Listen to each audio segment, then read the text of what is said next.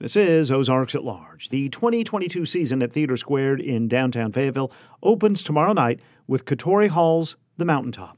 The play imagines a conversation between Dr. Martin Luther King Jr. and a visitor in Dr. King's Lorraine Motel room the night before he was murdered. On yesterday's program, we heard from one of the two actors in the production, Clinton Lowe, who plays Dr. King, and from the director, Vicki Washington, about preparing for the production. We hear from them again today in just a few minutes, but also Anicia J. Hicks, who plays Dr. King's visitor. We'll hear each of the creators, in their own words, explain the work leading to tomorrow night's opening. Beginning with Anicia J. Hicks, she says she feels great responsibility in bringing her character and this play to the T2 stage.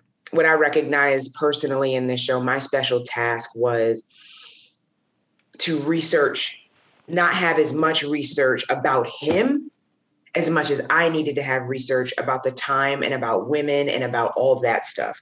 So that was more my responsibility, because I realized very early, if I spend all my time just getting all this information about him, then I'm just going to be, that's Clinton's job. There's a reason why there's a fully realized female in the room. I need to figure out what that is.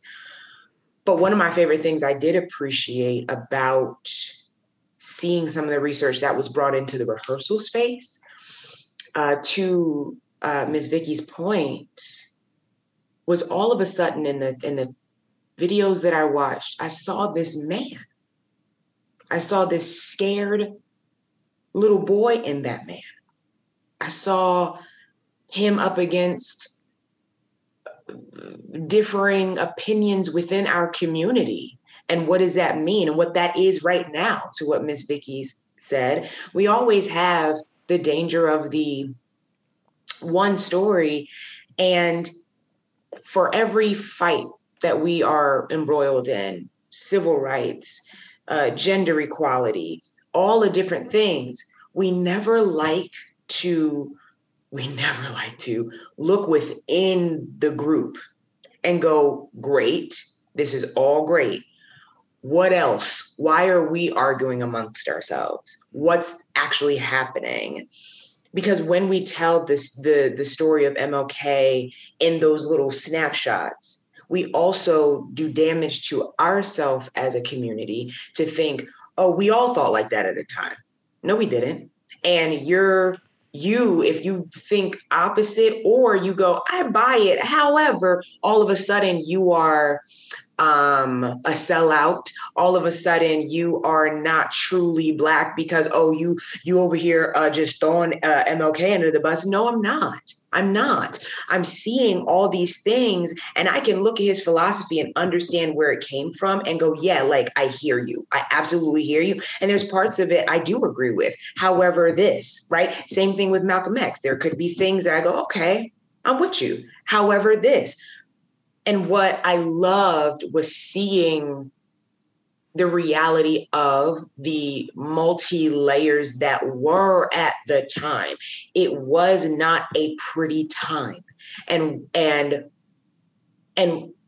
what does that do to a person? I was so struck by his humanity, because like Clinton said, like Ms. Vicki said, we have really frozen him in time.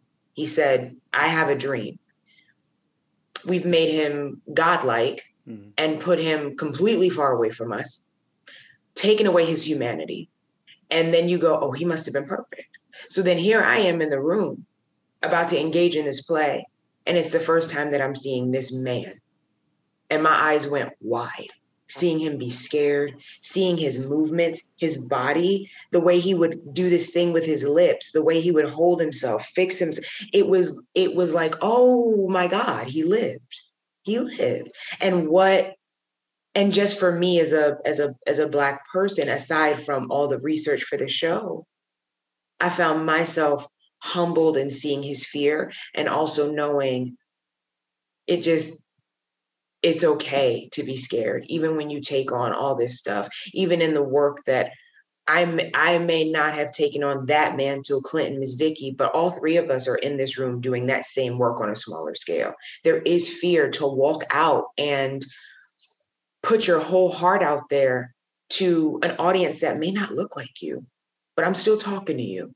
Or an audience that does look like you, but they want to, well, you can't do that to MLK. Why not? Why can't we have a conversation?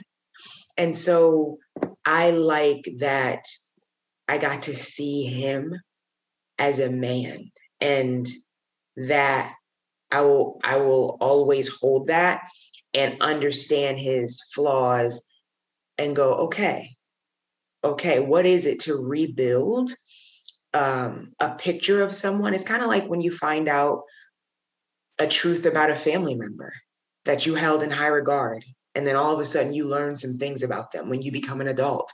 And your picture, there's dissonance, and you got to go, wait a minute. How does this fit and this fit and this fit and this fit?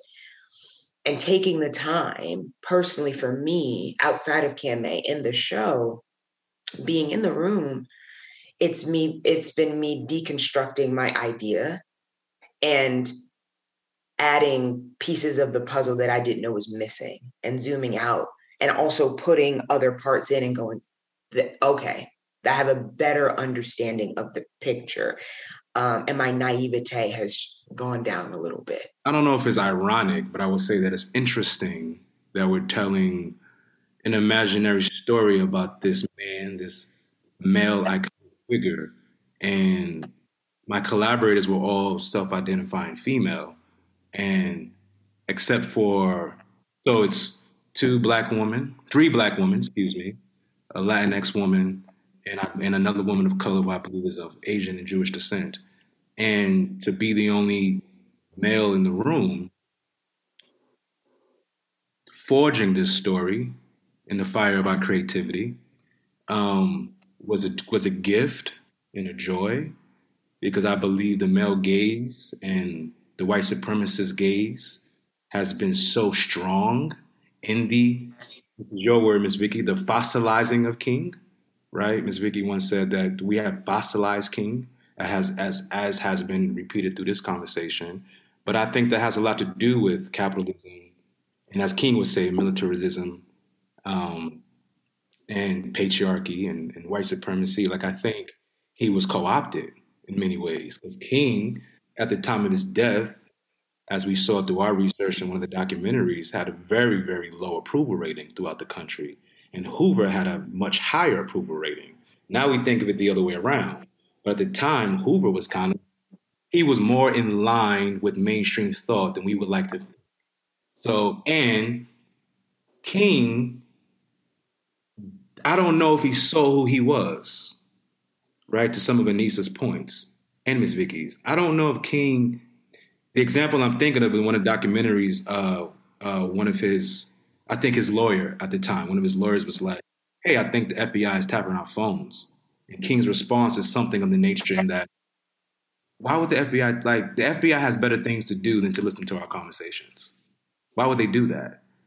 And also, why would people want to hurt us for trying to fight for rights? That doesn't make any sense. So almost a naivete, right? And why would people be against fighting for rights? Why would people be against achieving the American dream? Why would people be against peace and love? I don't understand, right? That's something that I've seen dramatically throughout his time as a civil rights leader, is this misunderstanding, this lack of understanding of the hatred at play and the blockades and the forces against what he was trying to push. And then at the end, you kind of see the realization, right? He doesn't talk about Vietnam for 18 months.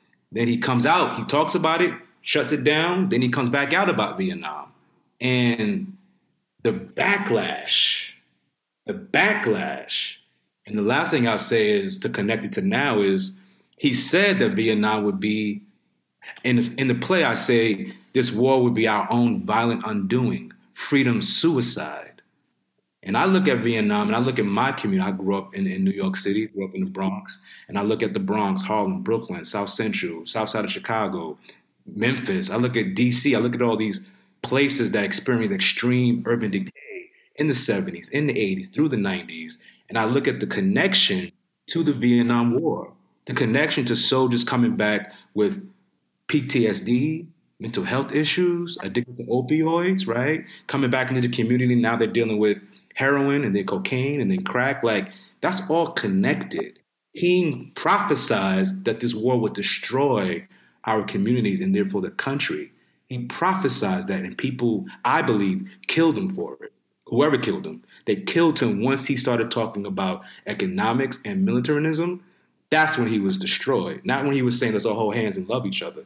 So, to Ms. Vicky's point, that 1963 King, there's a good 5 years of evolution post I Have a Dream that we have the pleasure of getting to explore.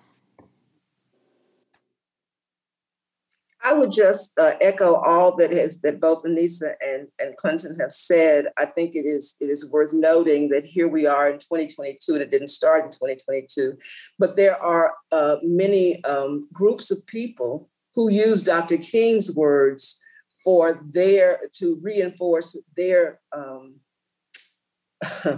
politics, their philosophies, which are totally opposite what Dr. King, the reason that he said the things he did and the way in which he lived his life. To Anissa's point of everybody not being welcoming King when he was even at the height of the time that most of America claimed they were welcoming. When he came to Dallas, Texas, where I was born and raised, no, the church, nobody wanted him. The Black churches didn't want to hear him. They did when he died and people were naming streets, MLK Boulevard in Chicago, there was a very large church that changed where its front entrance was, bricked up one side so that the entrance would not be on Martin Luther King Jr. Boulevard, and that wouldn't be their address.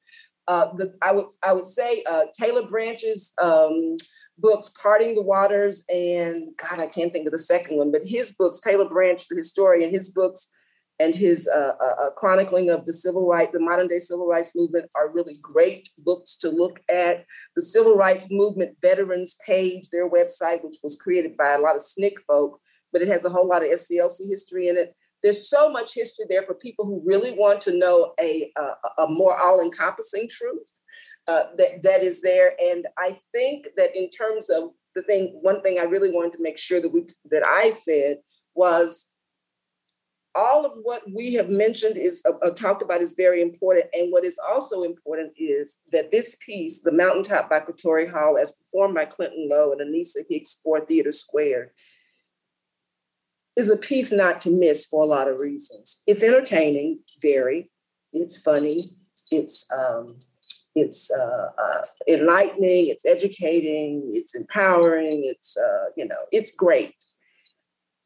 For all of those reasons. And also theatrically, because it is a theater piece, it's kick-ass. Vicki Washington is the director of The Mountaintop by Pulitzer Prize winner Katori Hall. It opens tomorrow night at TheatreSquared. We also heard the voices of the actors in the play, Anisha J. Hicks and Clinton Lowe. The excerpts are from a conversation we had Friday morning via Zoom. You can learn more about The Mountaintop at TheatreSquared at theater2.org.